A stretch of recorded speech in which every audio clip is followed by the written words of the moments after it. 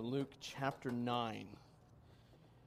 Luke chapter 9. I want to share with you a couple quick compliments that I think will encourage your hearts this morning from a recent visitor to our body.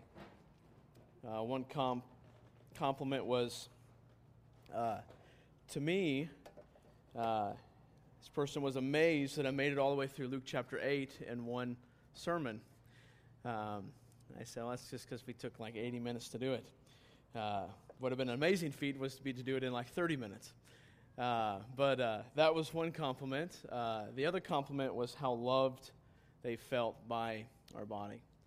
And I just want to say to you all that love is not something that I think is pragmatic, just something that we do. It's something that comes from something inside of here.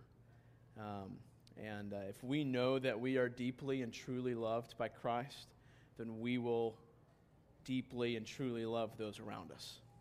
When we don't deeply and truly love those around us, it's because we don't understand how deeply and truly loved we are by Jesus.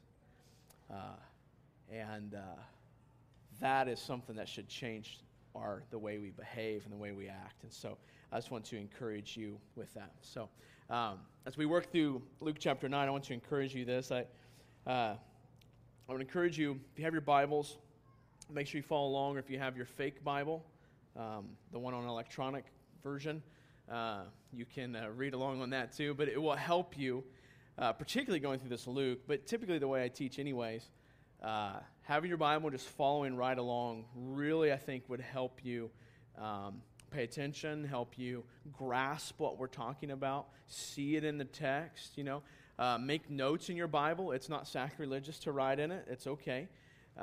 You can write in it. Jesus and God will not be upset. Matter of fact, they'd probably be happy at your grasping the Word of God a little bit better, because that could probably help. So I want to encourage you to do that. Some people just really are weirded out about writing in their Bibles, but Jesus is alive, and He's all you need, and this is just a piece of paper, okay? So you can write in your Bible. It won't hurt anything. So, all right, Luke chapter 9. We've been asking this question, who do you say Jesus is? Like when you think about that question, who is Jesus? How do you answer that question? I don't want you to answer it out loud, but I do literally want you to think right now, when you think about who Jesus is, how do you answer that question? Maybe think about how you answered that question like 7 weeks ago, or maybe even 3 weeks ago, and think about how you answer that question today. Hopefully that question, even if you had a right answer 7 weeks ago or 3 weeks ago, it should still have changed at least a little bit. Maybe a more full answer or a richer answer or a more robust answer of who is Jesus. And we talked about coming into Luke with lots of baggage when it comes to who Jesus is. We come into Luke with maybe some of us 20 years, some of us 30 years, some of us 40 years or 50 years worth of tradition of who Jesus is. And some good, some wrong. Some helpful, some unhelpful. Some things we've been taught are right on, and some things we've been taught maybe are not right on. And our goal in Luke has just been to try and dismiss that baggage for a second, come to the text, what does the text say, and then let that text then interpret the baggage that we bring to the text. Does that make sense? How does that interpret our tradition? How does this help us understand that which we've experienced, right? Because many of us want to use our experiences to define who Jesus is without letting the Word of God interpret our experiences. Because remember, the Word of God, this is the best way I can explain it, the Word of God is objective. Like, it's objective truth there for us to learn. Our experiences and the way we interpret those experiences are subjective. So there's lots of room for us to misunderstand what's going on in our experiences. It doesn't mean our experiences aren't real. It just means the way we understand them. So we need to use the Word of God, which is objective and let that help us understand how we experience. Maybe we experienced a bad time, and so because of that bad time, we say, now Jesus doesn't love me as much as I thought that he loved me. Well, how does the Bible help us understand that suffering? And that's one thing we're going to talk about today.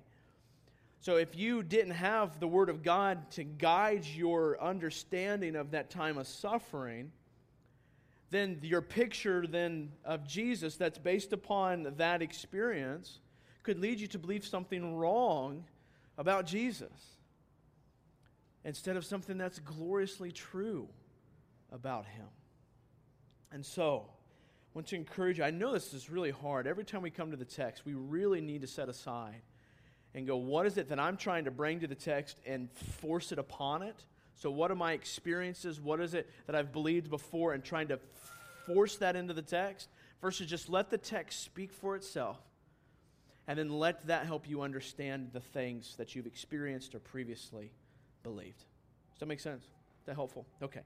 So, who do you say Jesus is? Is he a good man? A good teacher? Is he your Savior? Is he just a friend? Is he a model for a life of morality? Is he just a model for life? Like, do we look at Jesus and go, well, he's just someone for me to emulate? Is that who Jesus is? Who is Jesus to you? So with that asked and that premise set, let's start Luke chapter 9, verse 1. We're going to read through 6. It says this, and he called the 12 together and gave them power and authority over all demons and to cure diseases. And he sent them out to proclaim the kingdom of God and to heal. And he said to them, take nothing for your journey, no staff, nor bag, nor bread, nor money, and do not have 2 tunics. And whatever house you enter, stay there, and from there depart. And wherever they do not receive you, when you leave that town, shake off the dust from your feet as a testimony against them. And they departed and went through the villages, preaching the gospel and healing everywhere. All right, we're going to fly right through here. Here we see basically a preview of the very mission and rejection of that mission that Jesus himself will proceed, or Jesus himself will eventually experience as well. This mission that Christ will be on of continuing to proclaim the gospel will then begin to face rejection. And so we see this. Jesus sends out the 12 to go basically bear witness for him and to proclaim the gospel, or the good news of Jesus Christ. And he talks about them, they will be rejected. Notice in verse 5, this rejection. It says, and wherever they do not receive you, when you leave that town, shake off the dust from your feet as a testimony against them. So basically what Jesus is saying, once they've made an attempt to proclaim the gospel, if they're rejected, they're to shake the dust off of their feet and move on. It's interesting because Scripture seems to give a balance of perseverance in delivering the gospel and also going to those who are hungry for the gospel. So this text, because we have to view this text in a broader context. And the broader context of the Bible, we do not simply see people proclaiming the gospel and when they're rejected, they just leave immediately and walk away. This is the case here, but this is not the case in other places. You have people like the prophet Jeremiah who labored for like 40 years, never saw anybody begin to follow Christ. Was rejected for years and years, but continued to work, continued to proclaim among them. So this is not the case. This is not setting up for us. When you go to work, you tell your neighbor that if he doesn't believe in Jesus, he's going to hell, and when he rejects you, you just walk away and go, well, that's just that. That's not what this text is teaching us. I think this direction from Jesus was given to a people in a very specific time, in a very specific place. The time and place of this was the initial outgoing, the initial moving forward of Jesus' ministry and being proclaimed particularly by other people. So here is the proclamation of Jesus and who he is beginning to go forward, and this is the very initial stage of that. And I think that is what provides the context for Jesus to say, If they reject you, just move on. Don't stay there for 30 years, just move on. This is kind of the initial going out of who Jesus is. So here I think the immediate responsiveness is the goal. The immediate responsiveness of the people is the goal because of it being in the very beginning of Jesus' ministry. The word's beginning to go out. He also though warns them of rejection. I want to make that note as well, that up until this point, for the most part, Jesus has been very well liked. I mean, have you guys noticed that? 8 chapters, and Jesus has been doing miracles, and people are like flocking to see Jesus. And now Jesus says, and just a little bit of like being roughed up by the Pharisees, but that's just very, very minimal. And then now he's saying, you're going to be rejected. Shake the dust off your feet and move on. So just notice that. Jesus tells them here, go where the soil is soft, but also be ready for rejection. Like it's going to come. So, we just need to keep this in mind as we work through the rest of the text. That Jesus is sending them out. This is the kind of the beginning. He sends them to soft soil, but recognize that there's going to be rejection. All right, so they're going to this is the initial beginnings of proclaiming Jesus by the disciples here in Luke chapter 9. So now as we work through the rest of the text, there's going to be 3 pivotal points in this text. And these 3 pivotal points in chapter 9 serve as huge pivots for the rest of the book of Luke. Like the path begins to change. Like the picture after chapter 9 will begin to change drastically. And Jesus' goal, Jesus' plan, Jesus' ministry is going to change now drastically as we progress through chapter 9 and then for the rest of the book of Luke. The first pivotal point that we see, pivotal point number 1, is Peter's confession. Now, I want to help you get the most out of today's lesson. I typically like to write points, when possible, from the text for you to write down that are imperative in nature. Like as in they give you like a command, something to do, something to practice, something to believe. Not so much the case this time. It's a lot harder, I think, with this text to do that. So what we have to do is we're going to look at more of like an indicative statement. So this is something that's indicating something about Jesus or his ministry. So what we have to do is we have to understand that indicative statement or that comment, and then we have to think through how do we live in light of that comment.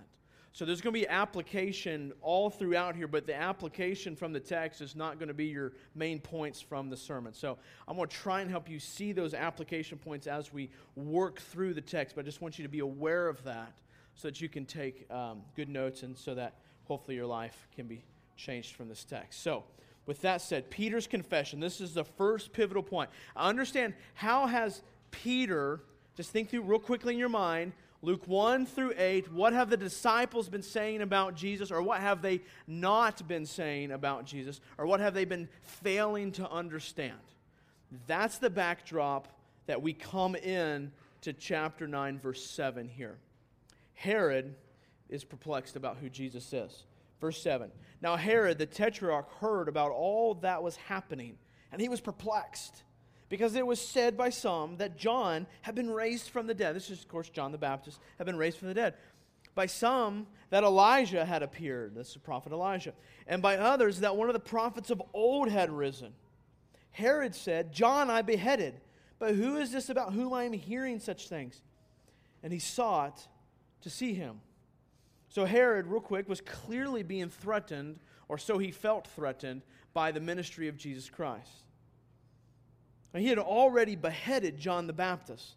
I mean, understand the situation. John the Baptist comes and says, repent, like Jesus is coming. And Herod responds by having his head chopped off. And so now Herod's going, who is Jesus? Who is Jesus? The same question that was asked in chapter 8 by the disciples in the boat. Who is this? Who is this that even calms the storms and commands the wind? Who is this? And now we have Herod asking the same question. Who is this? Now, let me help us as we seek to understand particularly these narratives. Sometimes your section headings are not helpful, okay?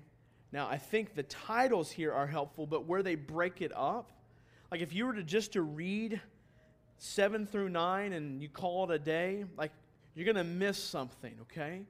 Because what happens is Luke gives us the answer to who Jesus is in the next section.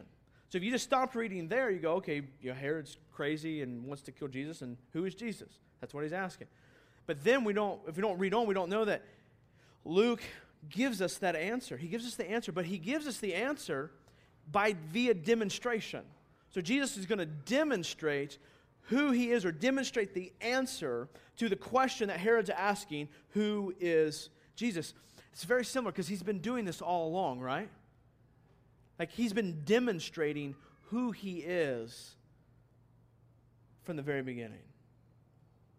So, let's look at this next story. Verse 10.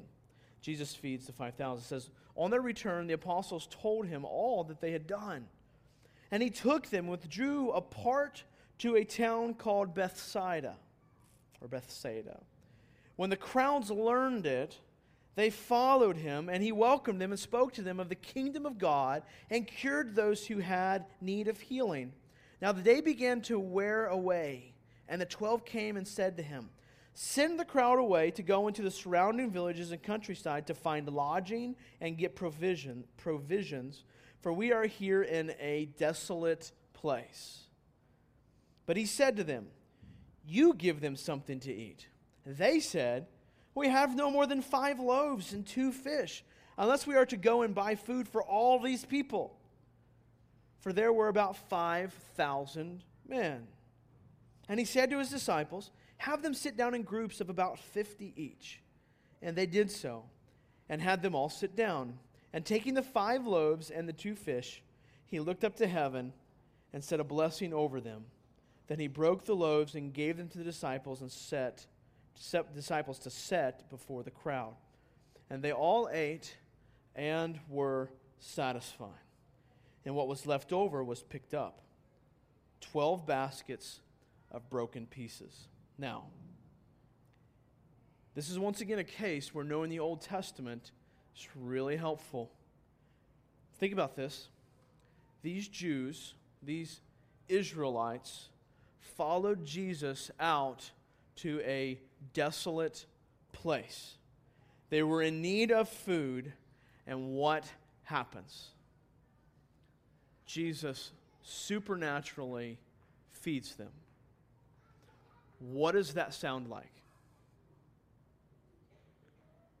It sounds like the nation of Israel in the wilderness and God feeding them manna from heaven. Does it not? Yeah. So how is Jesus answering the question via demonstration about who he is? He's saying, by demonstration, I am God.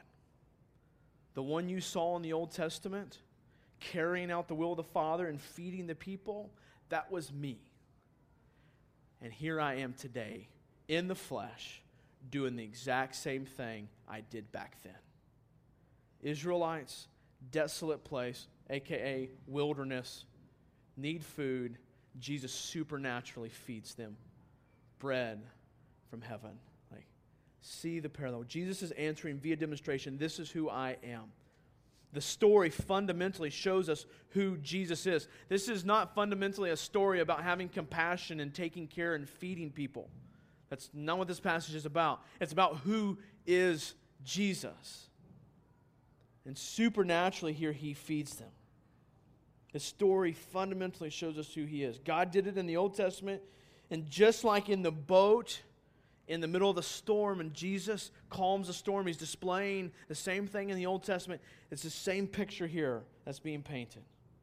So if Jesus is God, here's a kind of a small point of application. If Jesus is God and God provides for his people here supernaturally, how do you live in light of the goodness and the providence of God?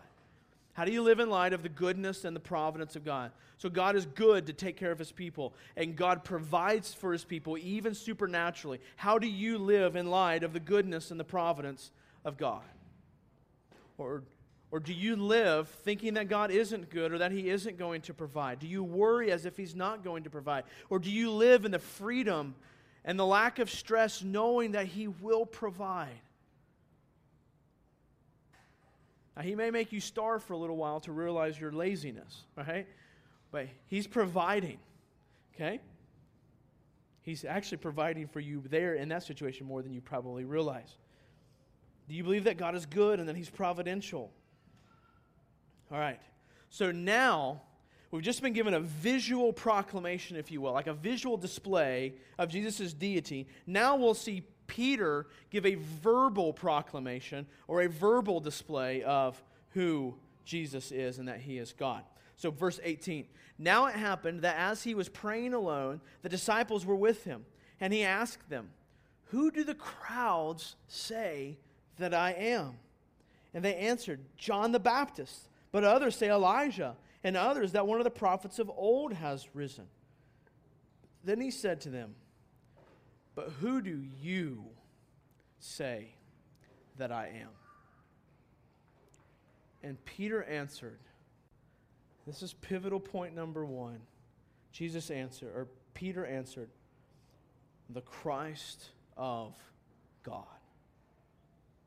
Peter says, "You are the Christ of God." Peter was literally saying, you are the Messiah of God. You are the Messiah, the Savior that has come.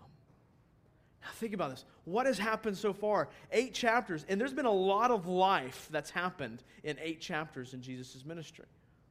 A lot. And they still had not gotten it. And finally, Jesus says to Peter, "Who do you say that I am?" And Peter begins to get it.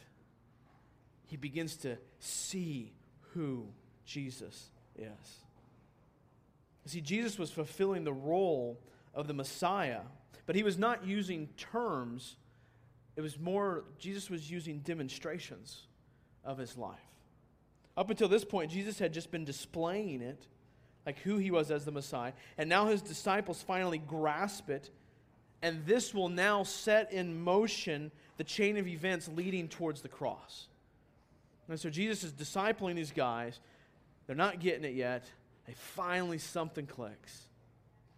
And then they begin working towards the cross. Something changes here, and they begin to move.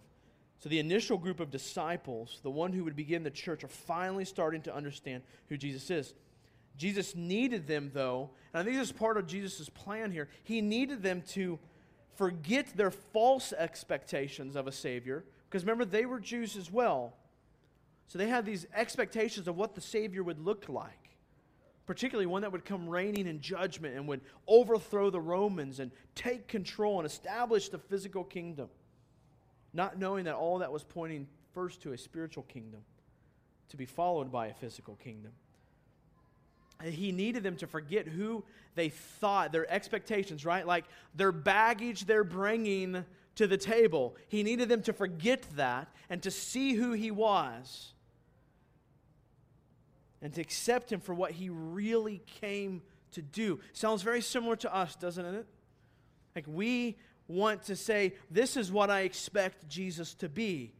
I expect Him to be this kind of Savior, this kind of person, instead of letting God Himself, through the text, reveal to us who Jesus is and what He came to do. Because see, here they were expecting a physical king, but instead Jesus first came to suffer and die.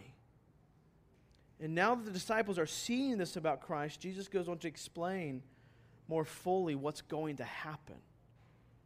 So the question is this: how many of us have been a follower of Jesus based upon our expectations of Him versus His plan or God's revealing of who He is? Let me give you some examples. Maybe we follow a Jesus who really isn't sovereign. So our expectations is not that He is completely sovereign.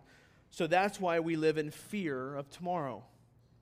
So that's an expectation of Jesus, that He's only partially sovereign and control, and so then we live like we have to fear tomorrow, or maybe we live like we have to be in control. Do we believe that He's sovereign? We have a different expectation of who Jesus is. Maybe we follow a Jesus who isn't the glorious one, so that is why we fear man more than Him. Maybe our expectation is that He's just a good person. Maybe we follow a Jesus who we think is a genie in a bottle, so we just simply call on Him when we need something. Maybe our expectation of Jesus is that He would deliver us from all suffering. So when we're not delivered from suffering, then we don't understand. Well, this ain't the Jesus that I thought of. Or maybe we follow a Jesus that we thought we can pull off a shelf once a week and put Him back on that shelf for the rest of the week. Maybe that's the expectations that we have. So the question is, who is Jesus claiming to be here? Who is He displaying Himself to be here? And then how do we live believing that? Because if He is sovereign and in control, stop trying to be in control. I'm not saying that you just let everything step back and have a free-for-all, right? We be a good steward. But I'm saying where it begins to rob your joy, you begin to trust in your own ability more than God's. You begin to think that you have the better plan than God. That's where we're entering into sin. Trust that He's in control. And we can talk about the other ones, but let's go on. Verse 21. So Peter just said who he thought Jesus was. And Jesus goes on. And he strictly charged and commanded them to tell this to no one. Interesting. Saying, the Son of Man must suffer many things and be rejected by the elders and chief priests and scribes and be killed, and on the third day be raised. Wow. Like, talk about a mouthful. Talk about this, wow, like, really? So you're the Christ, the Messiah, and this is what's going to happen. This is what Jesus says. He told them what would happen, that He would be killed and then He'd be raised. And now Jesus is showing Peter the real meaning of what he had just said, right?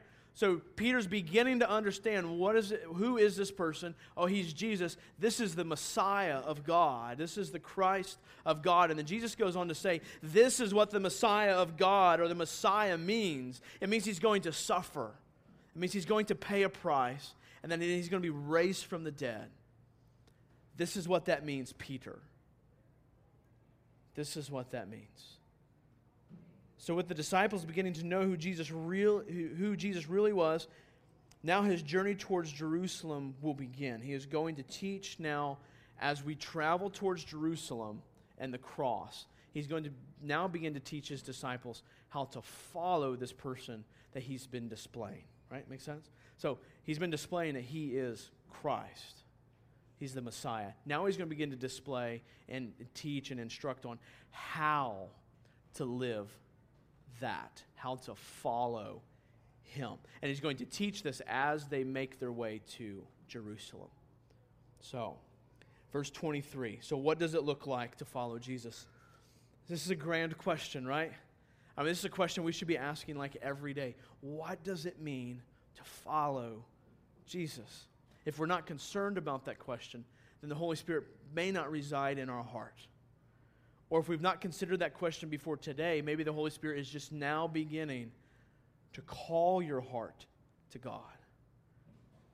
So what does it mean to follow Jesus? Verse 23.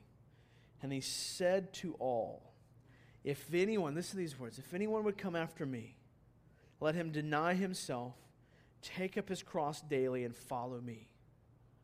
For whoever would save his life will lose it. But whoever loses his life for my sake will save it. For what does it profit a man if he gains the whole world and loses or forfeits himself? For whoever is ashamed of me and of my words, of him will the Son of Man be ashamed when He comes in His glory, and the glory of the Father and of the holy angels. But I tell you truly, there are some standing here who will not taste death until they see the kingdom of God. So, what does it mean to be a follower of Jesus? We don't have time to dive into all the works of this passage or all the points of this passage, but first thing I just want to point out to you, we've become so accustomed to looking at the cross. How many of you guys grew up in churches where the cross on the backdrop of, like, you weren't a church unless you had like a Jesus cross, right, on the back of the thing.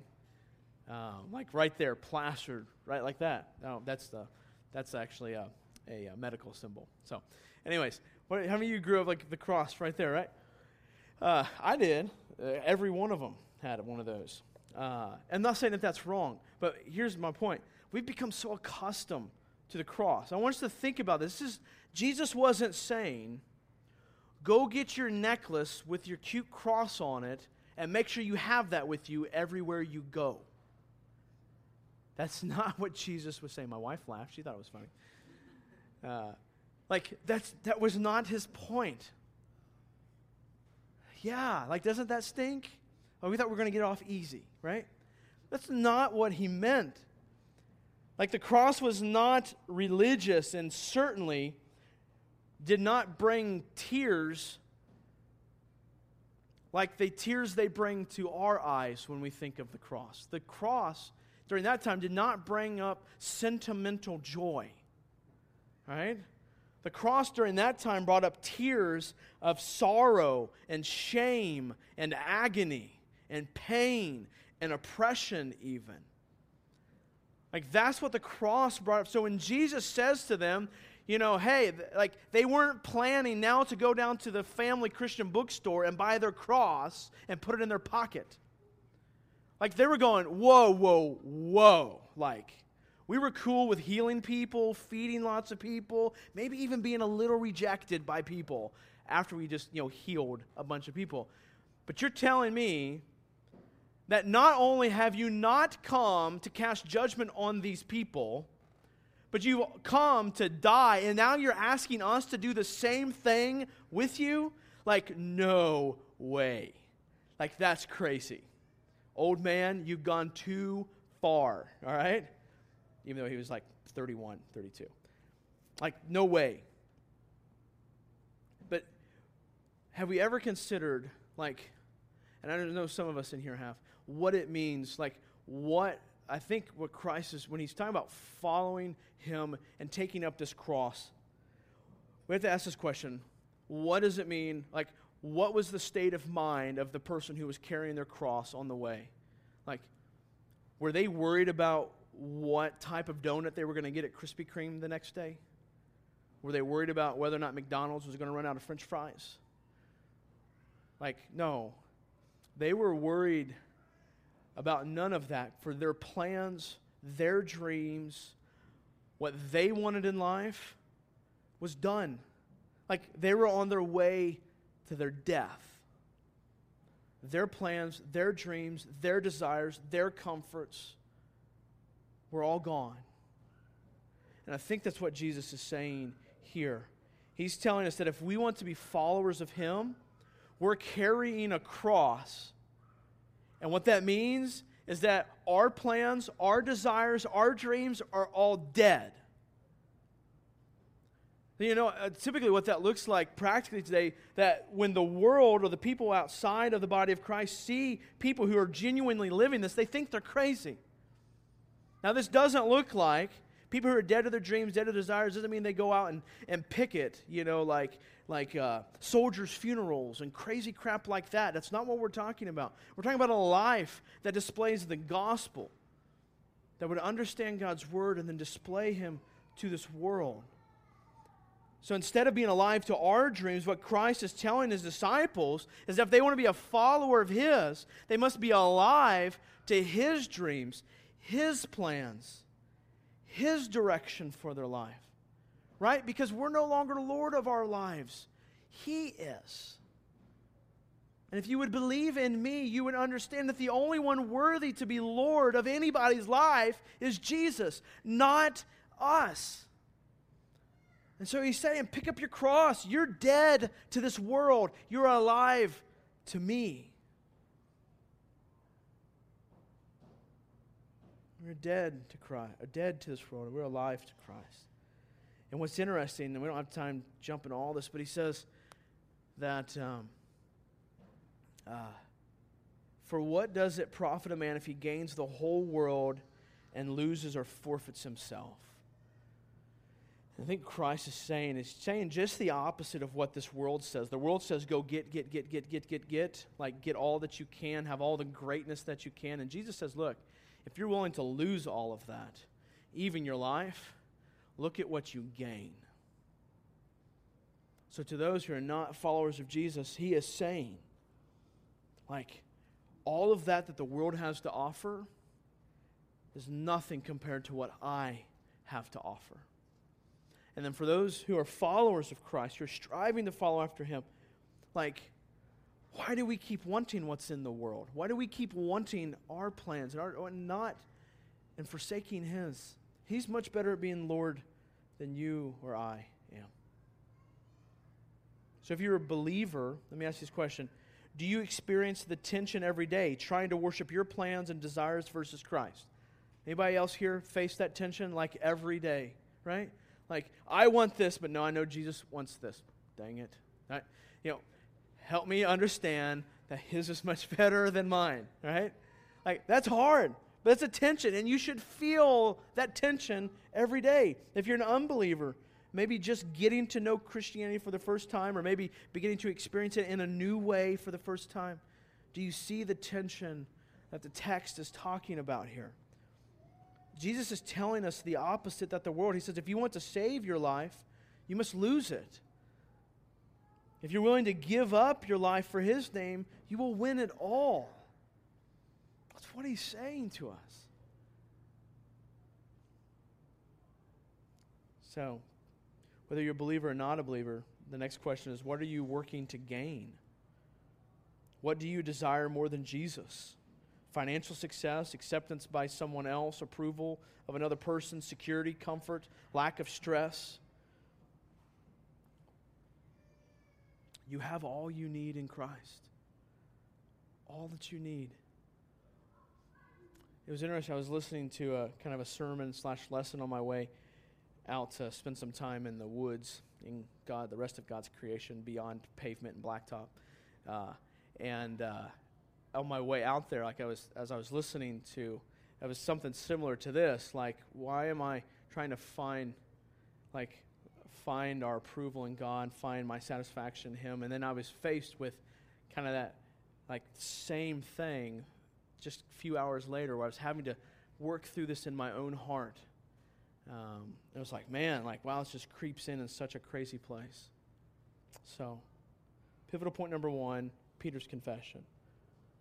Pivotal point number 2, the transfiguration. The transfiguration. All right. Luke 9, verse 28. Now, about 80 days after these sayings, he took with him Peter and John and James and went up on the mountain to pray. And as he was praying, the appearance of his face was altered, and his clothing became dazzling white. And behold, 2 men were talking with him, Moses and Elijah, who appeared in glory and spoke of his departure, which he was about to accomplish in Jerusalem. Now Peter and those who were with him were heavy with sleep. But when they became fully awake, they saw his glory and the 2 men who stood with him. And as the men were parting from him, Peter said to Jesus, Master, it is good that we are here. Let us make 3 tents, one for you and one for Moses and one for Elijah, not knowing what he had said. And as he was saying these things, a cloud came and overshadowed them. And they were afraid as they entered the cloud. And a voice came out of the cloud saying, This is my Son, my chosen one. Listen to him. And when the voice had spoken, Jesus was found alone.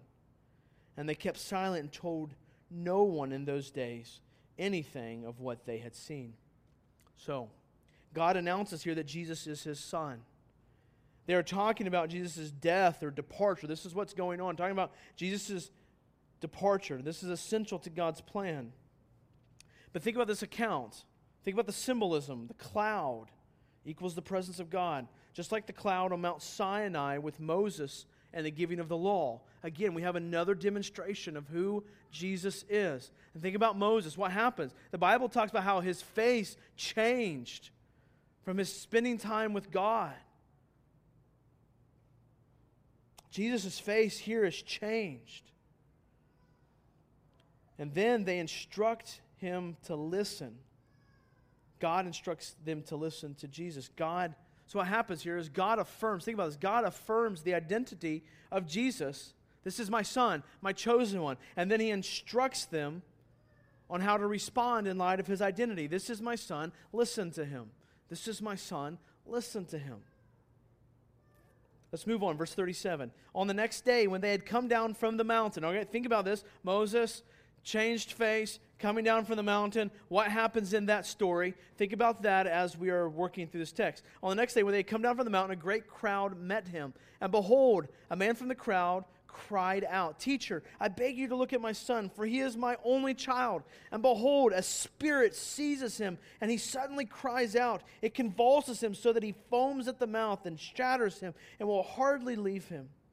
And I begged your disciples to cast it out, but they could not." Jesus answered, "O faithless and twisted generation, how long am I to be with you and bear with you? Bring your son here." While he was coming, the demon threw him to the ground and convulsed him. But Jesus rebuked the unclean spirit, and he healed the boy and gave him back to his father. And all, listen to this, and all were astonished at what Jesus had done. They were astonished at the majesty of God. All right, so once again, see the parallels. Moses come down from Mount Sinai. Think about this. After meeting with God, what's he come down to? The people worshiping a golden calf. The sin of the people. Here Jesus comes down from the mountain, and he sees a story filled with the effects of sin. Similar thing. The boy is being beaten by these demons. The disciples couldn't do anything about it. Jesus says, where is the faith? Now, the question, I think, this is a light question. He doesn't answer it here, but what is the lack of faith Jesus is referring to? I don't know. It could be the lack of the disciples' faith, so they weren't able to heal him. But I don't know what it is. Nevertheless, Jesus heals the boy. I think Jesus is simply publicizing, proclaiming the lack of faith and the fact that he is now here and going to do something about this. But either way, he talks about this lack of faith, this sin that he's come to eradicate. So notice the comment here by Luke in 9, verse 43. And all were astonished at the majesty of God. So what Luke is recounting, is that the people understood what Jesus had done, just did, as a work of God. Not as a work of a good teacher, not the work of just some good person for us to follow, but as the work of God. That's who they recognized it to be. As Jesus performed this gracious and kind miracle, the greatness of God was displayed. Let's continue on in the text. Verse 43. But while they were all marveling at everything he was doing, Jesus said to his disciples, "Let these words sink into your ears. The Son of Man is about to be delivered into the hands of men." But they did not understand the saying, and it was concealed from them so that they may not perceive it. And they were afraid to ask him about the saying. So Jesus would be betrayed, right? Jesus would be betrayed, particularly by one of his disciples. But the disciples were not understanding this. They didn't get it. It seems as though they have the ability to hear what they want to hear and not hear what they don't want to hear. Again, they're probably struggling to see that he would be a Messiah that would come to suffer versus a Messiah that would come to rain judgment and to establish a new kingdom. But think about it. It seems that the disciples have the ability to hear what they want to hear and not hear what they don't want to hear. Do you find yourself only hearing what you want to hear? I think we all do. All right, verse 46. An argument arose among them as to which of them was the greatest. But Jesus, knowing the reasoning of their hearts, took a child and put him by his side and said to them, "Whoever receives this child in my name receives me, and whoever receives me receives him who sent me. For he who is least among you all is the one who is great." Now, some people use this passage to understand that we should accept a 2-year-old who says, "I love Jesus," and say that they're saved. I don't think that's Jesus' point here. He's saying if you want to follow Jesus, I think his point here is that you have to humble yourself. that you welcome the least of these. See, the thing is like when we view this passage, we view it like the Jesus storybook stuff where we have the cute little children like that they're brought up next to Jesus and we love our children and they're all like so perfect and like this is what Jesus is saying is that you have to understand children during this culture, during this time, were not like that well thought of. They were thought of as like little terrors, if you will. Like they were not like these cute little clean things that we just love to be around. So for Jesus, like they were not, let's put it this way. When we think of like how women were treated during this culture in this time, they were not regarded that highly of. Like they were not thought that highly of. It was men. The same thing with children. Children are not regarded as we regard children today. They were more disposable, if you will. They were not cared for. Like that's why we see Jesus so concerned about the widows, the orphans, the children. In this case, this is the same thing. The least of these. That's the point. The least of these. You humble yourself. As Christians, we care about everyone because everyone's made in the image of God. And so he is saying, like, these are the people, they're made in the image of God, and we need to humble ourselves like them. That's who is the greatest, is the one who is humbled. So, but consider though, real quick, just a quick comment. Like, he just told them, like, he's going to die and be betrayed. And now these blabbering fools are worried about who's going to be the greatest in heaven. Just a thought for us. Do we do anything similar? Right? Jesus saying, I died for you. What are you concerned about in response to that? Are you concerned about living your life then for Him? Or are you concerned about your plans blabbering on like the disciples did here? Verse 49. John answered, Master, we saw someone casting out demons in your name, and we tried to stop him because he does not follow with us. But Jesus said to him, Do not stop him, for the one who is not against you is for you. All right, verse 49. We learn that we are to welcome all those who follow Christ. And verse 50 says, We do not stop him. Whoever is not against you is for you. Now, real quick, I think what Jesus is saying is that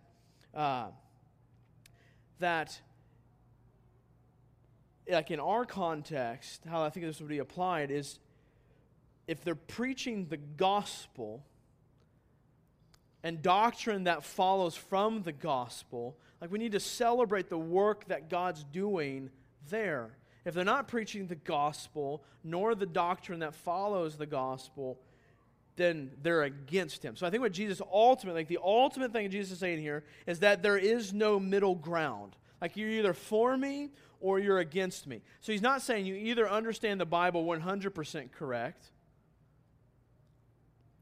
but he's saying that you've got the gospel, you're proclaiming him, and so there is a clear, and I don't know like precisely where that line is drawn, but there is a point at which you cross over and you're not for Jesus. You're against Jesus. So I think a very clear line is salvation through anything else other than Jesus or Jesus plus anything else, clearly according to the Word of God, I think, would be a line. Like they are not for Jesus. They're against Jesus. So in order to be saved, you have to speak in tongues. Okay, well, no, that's not Jesus. There's nowhere it says that you have to speak in tongues to be a follower of Jesus. Right? So, or Jesus plus communion. If you don't take communion, that now you're going to go to hell. It's not Jesus plus some physical action that we do here. So, Jesus is saying though, but those who are for me, we should support, we should be in favor of. And then listen to the nature of true greatness. The greatest person to ever walk this earth was the one who died. Does that look like true greatness, like the emperor who would reign, and take over the world? Is that what true greatness looks like according to Christ here? No. Maybe that should redefine our idea of greatness. Success. What's it mean to be great? What's it mean to be successful? What greatness are you giving your life for? Let's think about these things. This is a good applicational question. What greatness are you giving your life for?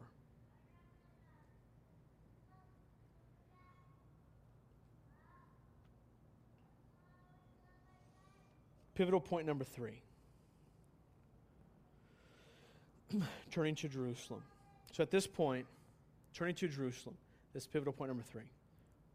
At this point, Jesus' identity is pretty clear.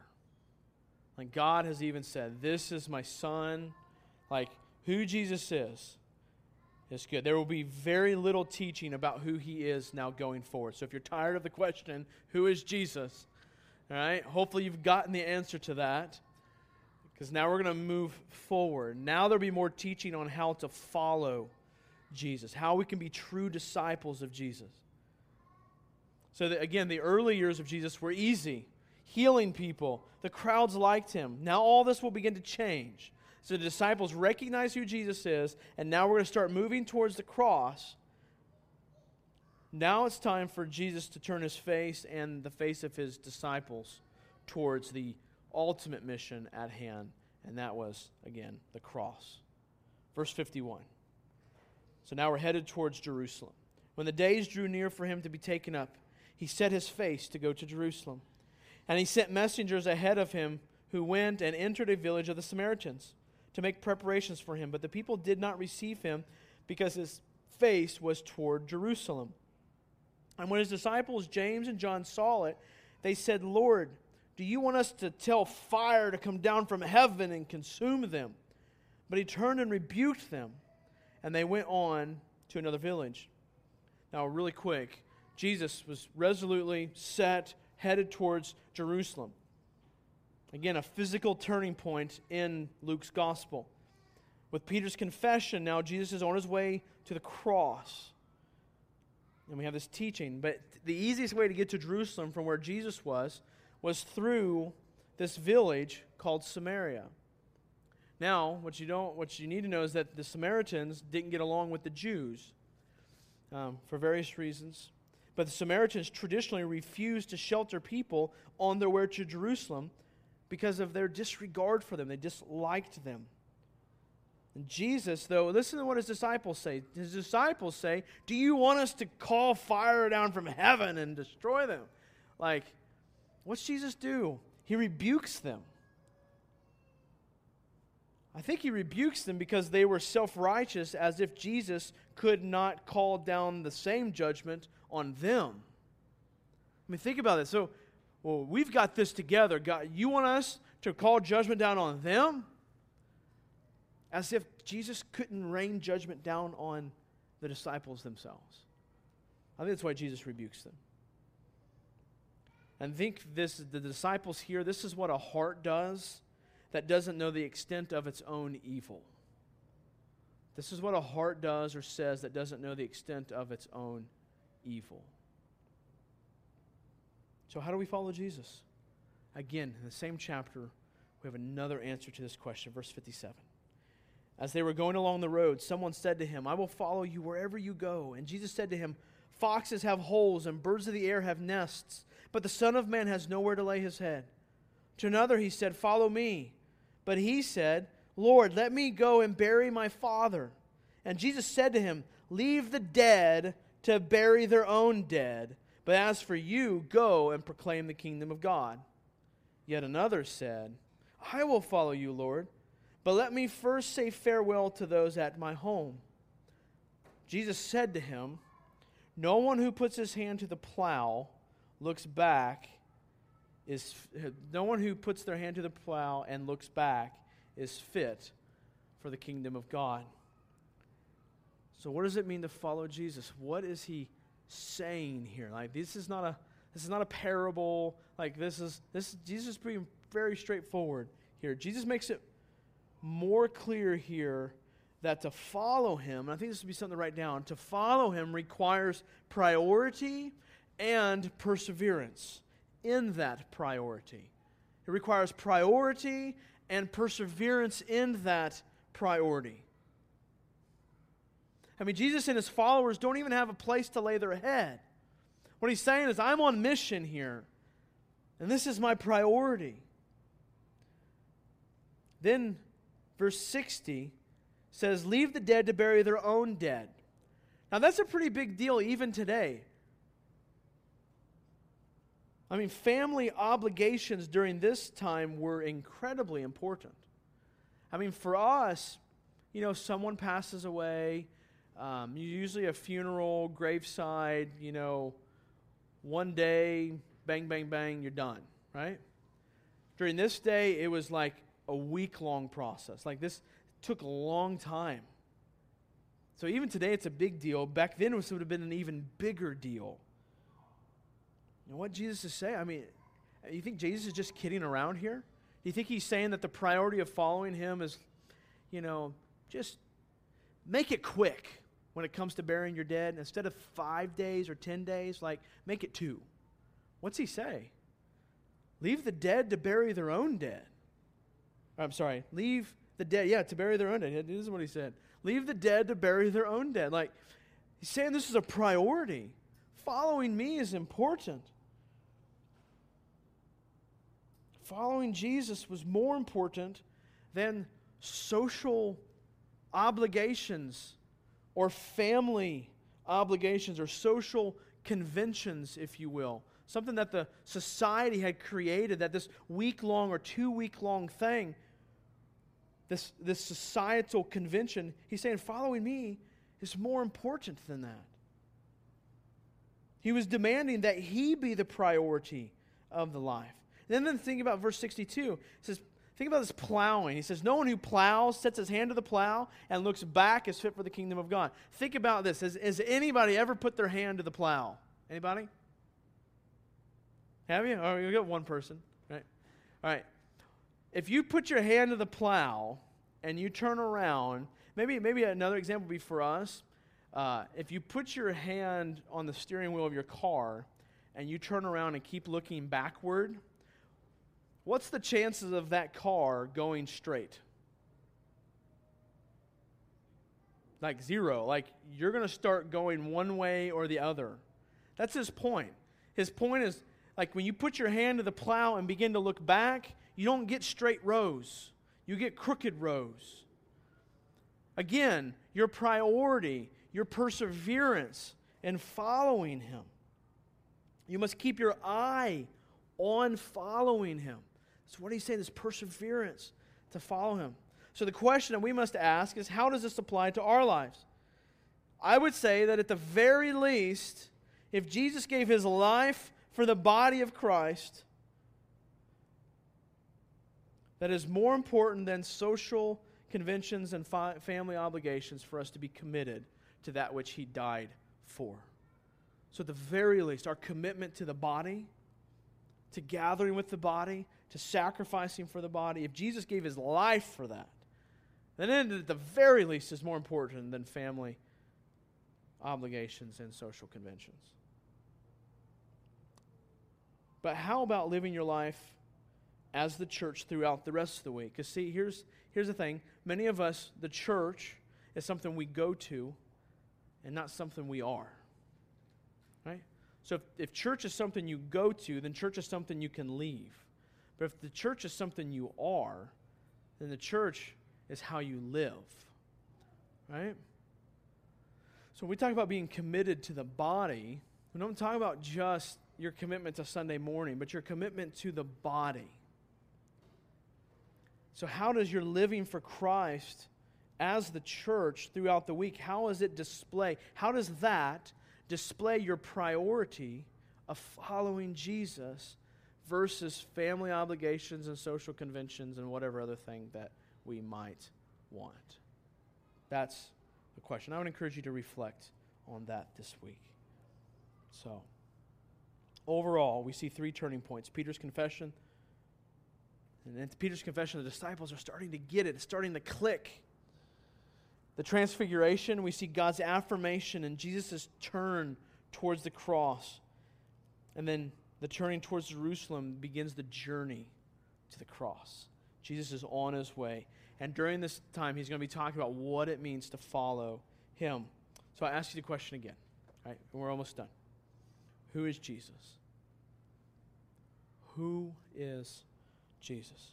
If you believe Jesus is God, as he is displayed here in these words, you will be able to do nothing but lay down your life and follow him.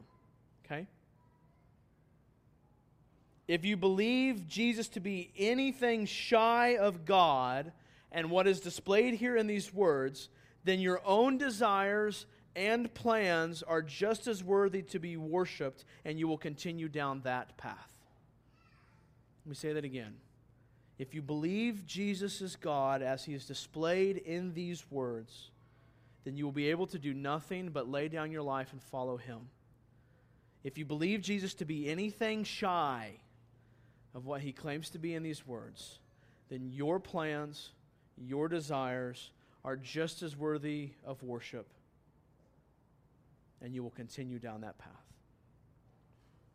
So who is Jesus? If you believe him to be God,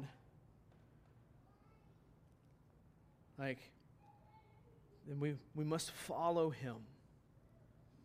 But who is Jesus? And I want to encourage you, if you've never talked to anyone about that, if you've never, what does it mean to follow Christ and to repent and place faith in Jesus? I just want to encourage you. You can talk to me. You can talk to Sarah, Rusty. There's a number of different people in here. But I just want to encourage us all to consider that. Have we placed our faith in Jesus Christ? Do we see the gloriousness of God and what he did? Are we beginning to see? You don't have to understand all of that, but understanding that he died on the cross for us to redeem us. I just want to encourage you, you talk to someone if you've not done that. If you are a follower of Jesus, here's my question to you as we close. Are you awestruck by Christ? When you think of Christ and we think of what we just talked about with Christ, does it put you at all? Are you standing with awe of who he is? Do you follow Jesus as if he were God, forsaking your desires and picking up his? Or are you still awestruck with your own ability and your own doings? Or are you awestruck with his? And Christian, I want you to tell you, your abilities fail miserably compared to his, but his are great and his are grand. Place them in his. Let us forsake our plans, our greatness, our desires, and follow him, for he is God. Right? All right. I want to pray for us, and we're going to worship in response to the word. So I want to encourage you to think about these words as we pray and worship.